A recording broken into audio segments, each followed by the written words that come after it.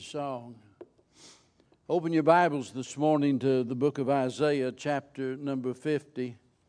I've had three different messages that I intended to preach this morning, and sometimes the Lord puts something on your heart, and He just won't quit. And there's a particular verse that I'll read here in a little bit that I just can't get off of my mind. Even this morning, came to the office and gave Tim the title for the message today, and I thought, okay, I got that settled. I've made up my mind, but the Lord had to change that too. So a lot of times, we make up our mind what we're going to do, and then ask God to bless it, when God has something altogether different in mind.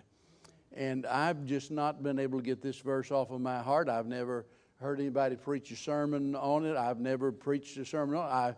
I'm going to be honest, I'd never in all of these years really took a lot of notice of it. I've read it, but that's about it. But I learned a long time ago it's a whole lot better that I say what God wants than what I think, because what He says is more important than what I say about what He says. Amen. Reminds me of a man that was had gone to the preacher for some counseling. He was just in a terrible state of depression, and so they're sitting there, and the preacher starts out by saying, well, you say that you failed in every business venture that you've ever tried, and all you do is speak about your failures. And the man says, yeah, that's right. That's why I'm here.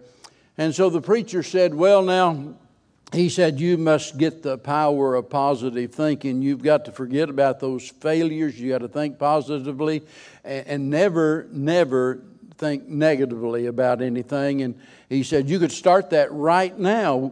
Will you do that? And so the man looked at the preacher and said, yes, sir. He said, after listening to you, I'm now positive I'm going to fail again. And, sadly, stories like that happen all too often. Let me tell you right now, the only kind of positive thinking that really works is faith in God. Amen. That works. That's the only thing that really works. Now, it's good to have a positive attitude, but you can build a positive attitude upon unrealistic hopes. And I'm going to tell you right now, it's going to fail. I mean, whenever I was a kid, I kept thinking, if I keep jumping off of this shed and flapping my wings or doing like Superman, I thought, eventually maybe I can fly. It never did work, and it never would work, you see. And we've misled a lot of little kids by that story, the little engine that could. Let me tell you, there's sometimes the little engine can't. And there's sometimes that we get ourselves in that situation, and just having a positive attitude, everything is not going to change the reality of what you're going through. And so we can't put our trust in our own positive attitude. The verse I'm talking about is verse number 10. I'm going to read it and then comment on it just a little bit. Verse 10. Isaiah chapter number 50. Who is among you that feareth the Lord, that obeyeth the voice of His servant, that walketh in darkness and hath no light? Let him trust in the name of the Lord and stay upon his God. The thing that impressed me about this was in reading something that George Truett wrote. He wrote it in regards to a sermon that he had been preaching, a series of messages actually somewhere in Texas. Now, as you know, he preached up in the Dallas area all of those many years, but he was preaching somewhere, a revival meeting in some little city in Texas, and while he was there, he met a woman who was, absolutely in his mind, and according to what he said, quote, he said, I had rarely seen anything to rank with her devotion. Her spirituality, her dedication really impressed him. Well, the meeting was over. He went back home, and a few few months later, another woman from that same church came to visit Dr. Truett. And so as she began to explain her reason for the visit, she said, I've come to see you about that woman, who was highly respected in the church, by the way. And she said her situation is unspeakably pitiful. And she said she's got to the place that because of trouble, that sorrow and suffering, and it has just literally beaten her down to dust, and she's without any light. Those are her words. She's without any light. She said if you ask her the question, if she trusts Christ, she'll answer without any hesitation what Job said concerning the Lord, that though he slay me, yet will I trust him.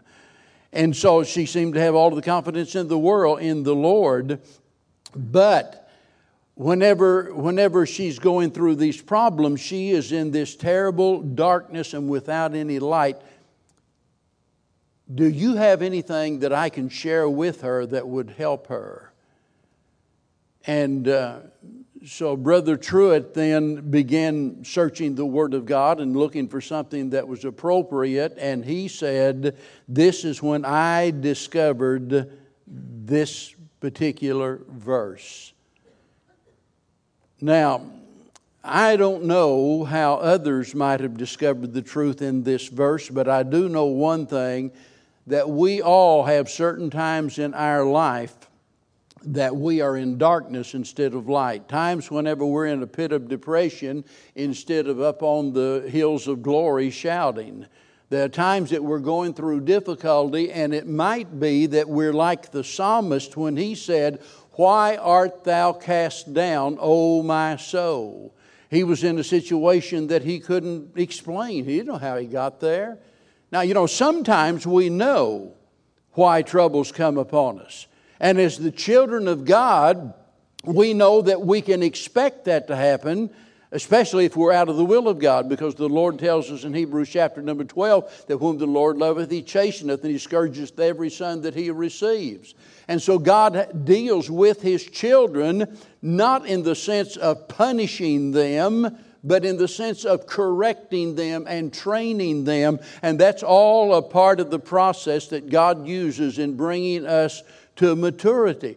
And so sometimes when we're going through those difficult times, we can look at our life, and we ought to. We ought to examine ourselves. We ought to ask ourselves, could it be that God has let this come upon me for this reason or that reason? And sometimes we discover the answer. But there are other times we don't have a clue. We have no idea why it's happened. Now, here in our text this morning, I want you to notice, and this is so very important. If you're here today and a Christian and you're wondering to yourself, if I'm really a child of God, how in the world do I let myself get in such a bad state of mind? Here we see a child of the light in the darkness of night. That's exactly what we see. He's talking about somebody here that is a child of God. And they're depressed, they're in danger. And by the way, when you're in darkness, you're in danger, because in darkness you can't see what lies ahead. We're not aware of what is around us. That's why, at night we use flashlights and things like that, right? You can't see. And if there's no light, well, then you are in great danger. Let me tell you, a lot of times we find ourselves in darkness, in depression, in despair, and more than ever at any other time, we need some sure guide to direct our steps lest we fall. Now, I want you to notice how this person is described. Look at the verse again. It's important that you understand this, because he's not talking about somebody that's going around slitting throats, robbing banks, or doing some horrible sin. He's talking about somebody, notice he says, this person that feareth the Lord, somebody that obeyeth the voice, notice, that obeyeth the voice of, that's the Lord's voice, of his servant. And I think in this case that's speaking of Christ, because he refers to Christ as the servant of the Father. And so here is a man who is good and a man who is wise. And usually whenever somebody fears the Lord, when they obey the Lord, usually, we expect everything to go all right for them, and a lot of times it does. There are no difficulties, they have joy unspeakable and full of glory and the peace that passeth all understanding, love that passeth knowledge, and they've got their act together, manifesting the fruit of the Spirit, and they're a blessing to everybody that is around them. That's the usual case, but understand that usual isn't always. Usual isn't always. I've often said that even Christians sometimes act out of character. We, due to the pressure that is upon us, the circumstances that we're in, we'll say things or do things that we ordinarily wouldn't do. Well, usually what is normal for a Christian is for a Christian to have joy unspeakable and full of glory and the peace that passeth all understanding and so forth. That's the norm for a Christian. But there are going to be times in our life that although we fear God, although we obey God, we're dotting all of the I's, we're crossing all of the T's, we think we're doing, and we're trying to do everything right. We can be doing basically everything right. That's what happened to Job. He was more righteous than anybody in all of the land. He was the best man in the land. I'm telling you, there was nobody as righteous as Job. And yet his whole life fell apart. He lost absolutely everything he had except his relationship with God. His friends come along. Somebody said, with friends like this, who needs enemies? But there'll always be these kind of people. And they come along and accuse Job of having sinned against God. That Job, this wouldn't have happened to you if there must be some sin you're not telling us about. There must be some hidden sin in your life. But that wasn't the case at all. What Job went through had nothing to do with sin in his life. So you might be here today as a child of God, in the will of God, doing everything that you know to do for the Lord and walking in darkness. You just can't seem to break away from it. You just can't seem to get out of it. It could be because of, several things. Maybe your natural temperament.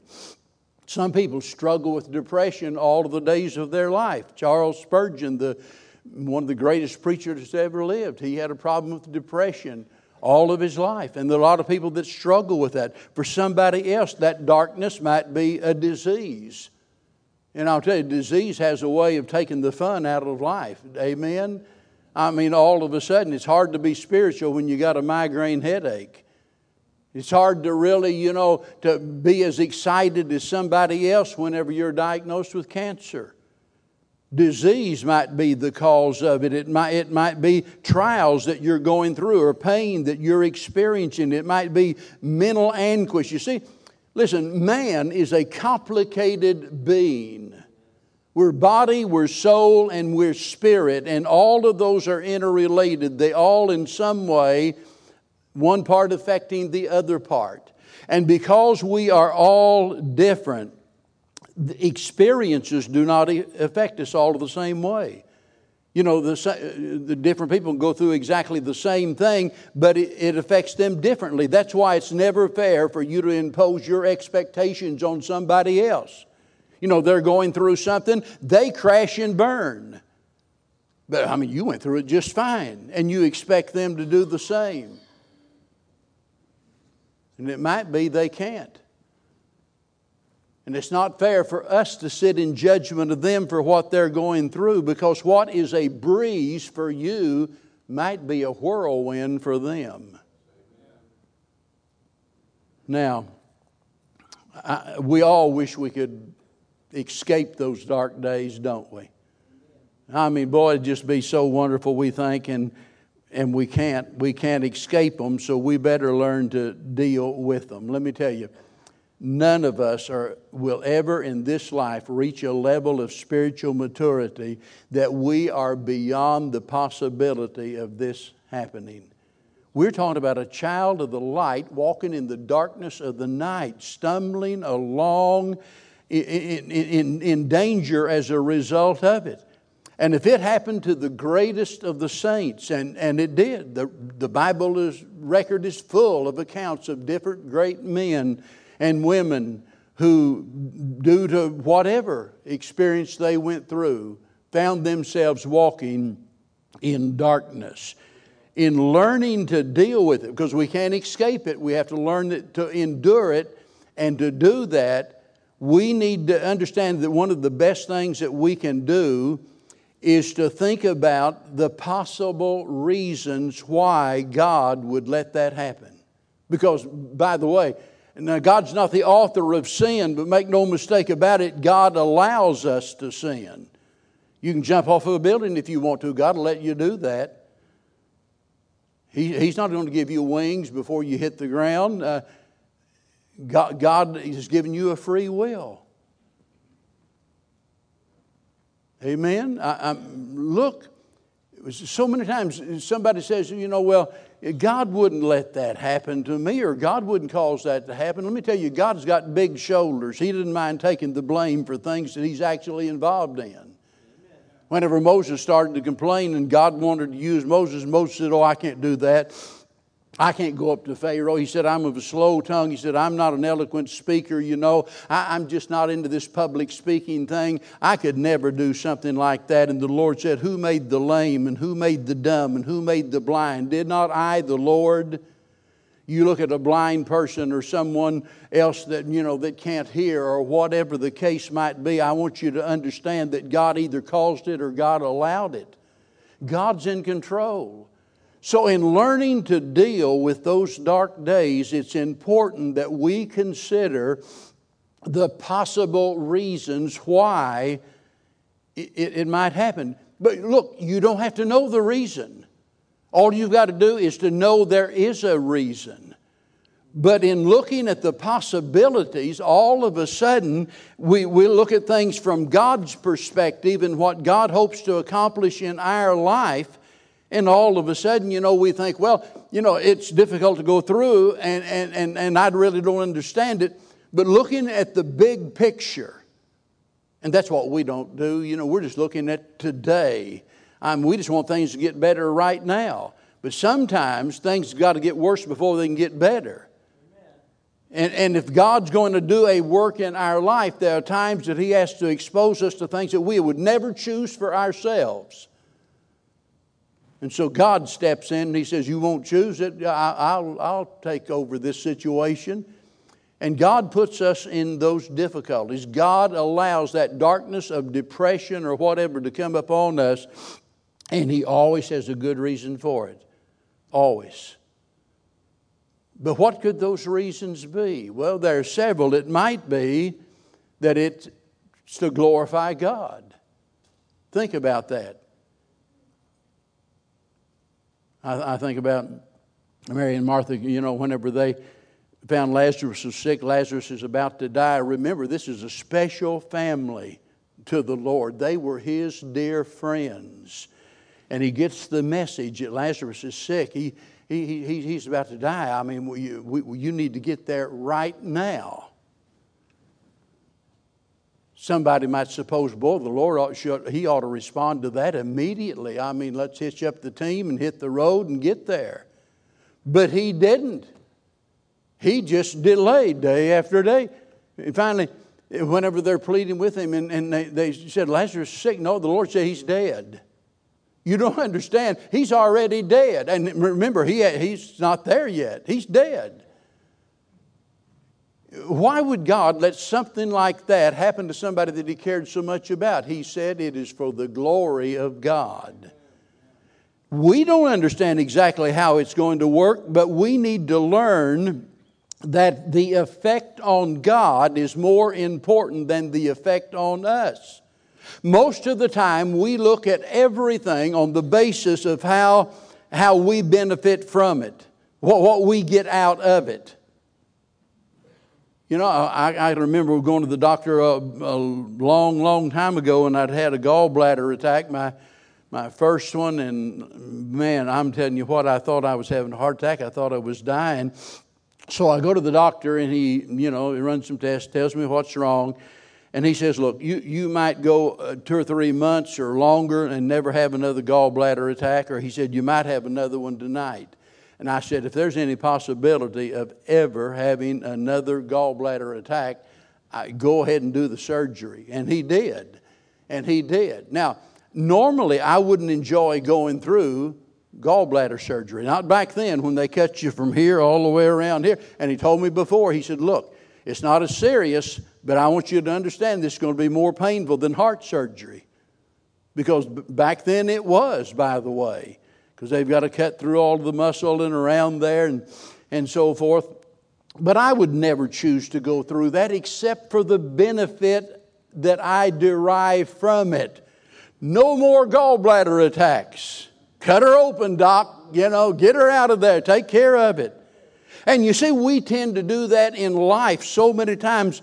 Whatever the situation is, all we think about is, what am I going to get out of it? How will this benefit me? How's this going to help me? Let me tell you, it doesn't make one bit of difference if it's to the glory of God. That's all that's important.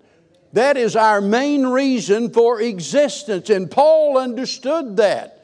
Paul said whether by life or whether by death, his main goal in life was to glorify God. It didn't make any difference how. If it meant suffering, he was willing to suffer. And that ought to be our attitude about whatever it is that we're going through. That if some way God will be glorified as the end result, that's all that's really important. Because His glory is a whole lot more important than your grief. But it might be something else in addition to that. It might simply be not only to glorify God, but it might be to get grace. Now, God is gracious all of the time. Don't misunderstand me. But there are times that our trials give God the occasion to give us grace, abundant grace. When everything's going good, even though God is gracious, there's so many times that we don't recognize God's grace. We don't see it until things are going bad. In other words, it's the light in the night that gets the attention, right? You don't notice lights. I've got a flashlight somewhere here in my pocket. Like David Scott, I don't go anywhere without my flashlight. And I got that little flashlight, and it's pretty bright. If I don't shine it right in your eyes, why, you wouldn't even know I had that. I could preach up here holding that in my hand. You probably never noticed that. Why? Because there's light in here. But you turn the lights out, and that little booger will shine all the way back there to that wall, a spotlight.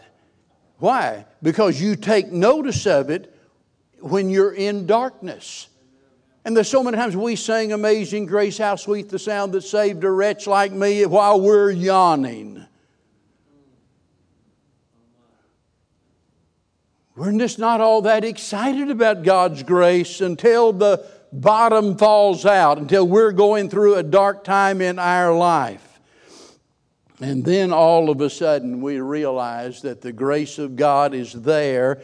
And it's not just there, it's sufficient. Because he who has the grace of God lacks nothing. It's always sufficient. In fact, according to the language experts, that literally means super sufficient. And that's what Paul went through over in 2 Corinthians chapter number 12. He has this thorn in the flesh. 3 times he goes to the Lord and he says, Lord, I want you to remove this. The Lord said, no, I'm not going to take it away. You're going to have to live with it. Why would he refuse a man like Paul? I mean, after all, Paul was a spiritual man. Paul was a man that loved him. Paul was a man that was greatly needed in the kingdom of God. Why in the world is he allowing Paul to go through all of this suffering and agony? It's because he is using Paul to glorify himself.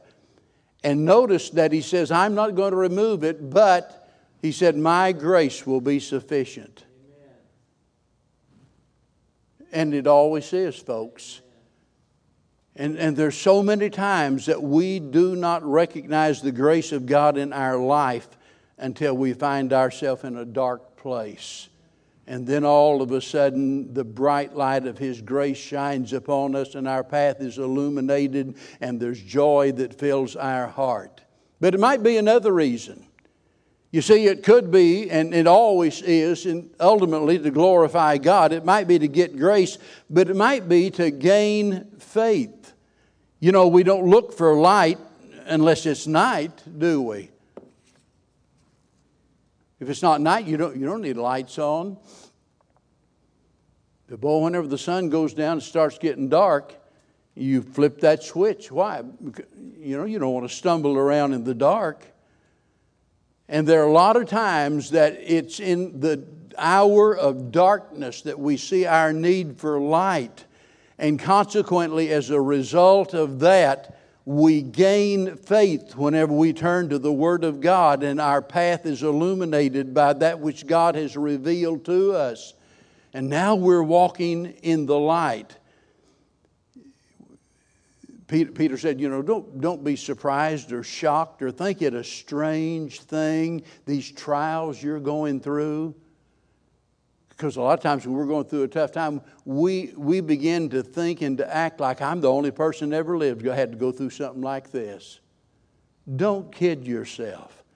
There are people that have gone through stuff worse than what you've gone through and what I've gone through. And let me tell you, it's when we're in that hour of darkness that finally God is able to develop our faith and our confidence in Him. But it could be another reason. It might be to give compassion. In 2 Corinthians chapter number 1, Paul's writing there and he speaks about God as the God of all comfort. Isn't that a great title for a great God? The God of all comfort. And he said He has comforted us in our tribulation. Why would God do that? Well, it would make me feel better. No, you're still looking at what you get out of it, right? That's the trap there. We're always thinking about how's this going to benefit me. It says God comforted us in all of our tribulation that we might be able to comfort others by the comfort that we received. Did you ever think about that God is letting you go through something that you would never choose for yourself, and He's doing it not so much for what you get out of it, but for the benefit that others will derive from it? Because let me tell you, the best helpers are usually those who have been hurt and helped. Not just hurt, because some people get hurt and they get bitter. Other people get hurt and they get better. And whenever you find somebody that's been hurt deeply and they've been helped, boy, I'm telling you right now, the first thing they want to do is to be of a help to somebody else. They want to share with others what they have found in Christ, their comforter. But it might be something else. It might be to guard against pride. Here in 2 Corinthians chapter number 12 that I just mentioned in verse number 7, Paul is talking about an experience that he had gone through. Man, he was caught up into the third heaven and saw things not lawfully for man to utter. I can't imagine what in the world he saw. But he didn't come back and write a book about it, did he? No, but he saw things that the Lord said it's not even lawful for you to talk about this. And I've got to tell you, if it had been me going through an experience like that, I'm pretty sure I'd want to get to the printing press pretty quick and get my bestseller out on the market, right? I'd want everybody to know what I've done, what I've been through. But the Lord said, no, you can't do that. And to keep you from doing that, lest you be lifted up with pride, God turned loose a messenger of Satan to buffet him.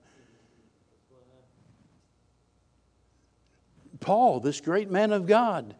And boy, the devil is working him over. And in all of that, God, listen, is protecting him.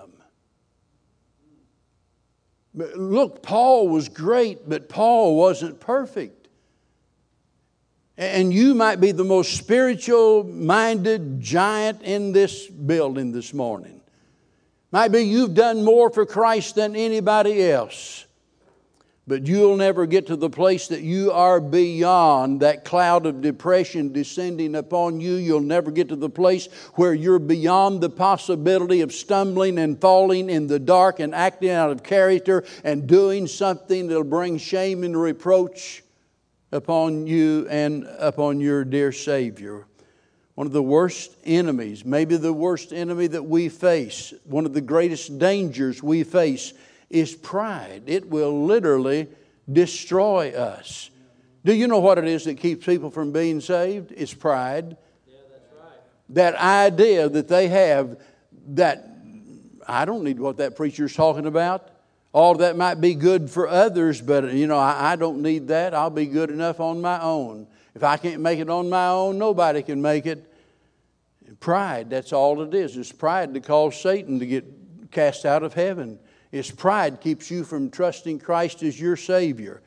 And it's that stubborn pride in our hearts so many times that hinders us from ever becoming all God wants us to be. So, God, in His sovereignty, God allows that darkness to descend upon us in order to guard us against pride, protect us, or deliver us from it.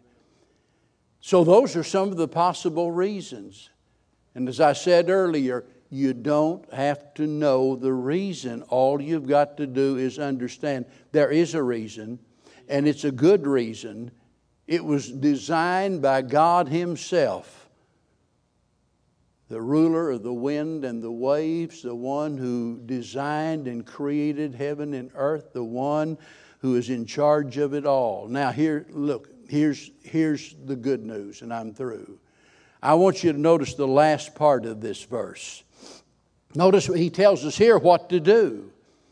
This person that fears God, this person that obeys God, he's doing everything right, and yet he's walking in darkness. What do you do? Trust in the name of the Lord, notice, and stay upon His God. You see, God is the one that gives beauty for ashes, restores the years that the locust hath eaten. And whenever you're going through the furnace of affliction, you just remember that God has His hand on the thermostat, and He's never going to let it get any higher than what's necessary. And He has His eye on the clock. He's never going to leave you there any longer than what is needed. He is in control even when we're going through the fiery furnace of our trials. And whenever you find yourself in that pit of depression, in that darkness of night, do exactly what He says there. That's the way to get through it. Amen? You're not going to escape it, but you can endure it if you'll do what He tells us to do in that verse. Really, that's pretty simple stuff, isn't it? I want you to notice again, I didn't have to refer to the Greek or the Hebrew or anything else, did I? No, trust in the name of the Lord.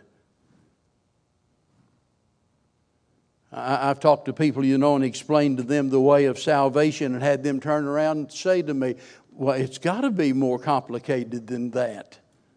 You know why they say that? Because they have in some way or another been influenced by some religion that teaches them, you've got to do this and you've got to do that. It might be that, well, you got to be baptized or you can't go to heaven. You got to join our church, you got to do this or whatever. No, look, it's just simple childlike faith. And if you're here this morning and you've never received Christ, I've been speaking mainly to those that are children of light.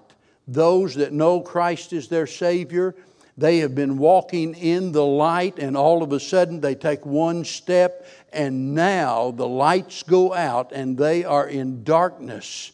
I've been talking to them, but let me tell you, for those of you that don't know Christ, it'll all be darkness for eternity for you.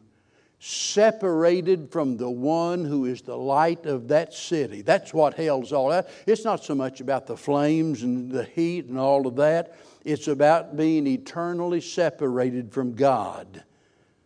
In heaven, there's no night there, no darkness.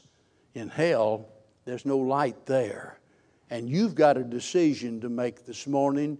You're either going to accept Christ or reject Christ. There's no middle of the road, no being neutral. You're going to do one or the other.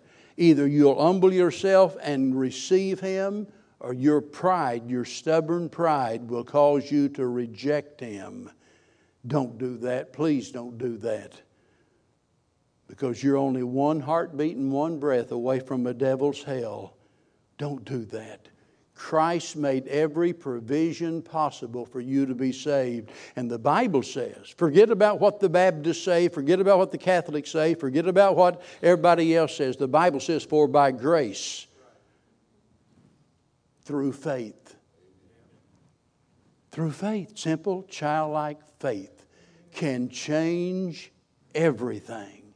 And it can do it for you. Let's all stand together. Father, I pray this morning that you'll use your word and that you might do a work by your Spirit to speak to hearts, that you'll change lives. And Lord, if nothing else is accomplished here today, if absolutely no need is met whatsoever, if nobody's heart is thrilled, nobody's life is changed, nothing seems to be accomplished, I pray that in all of this that you might be glorified, that we'll go away thinking about how great you are, how good you are. And Lord, for that one here today that's nearest hell, that one that's never been born again, may this be the day and the hour that they would humble themselves and trust Jesus as their Lord and their Savior. For we beg it in His dear name. Amen.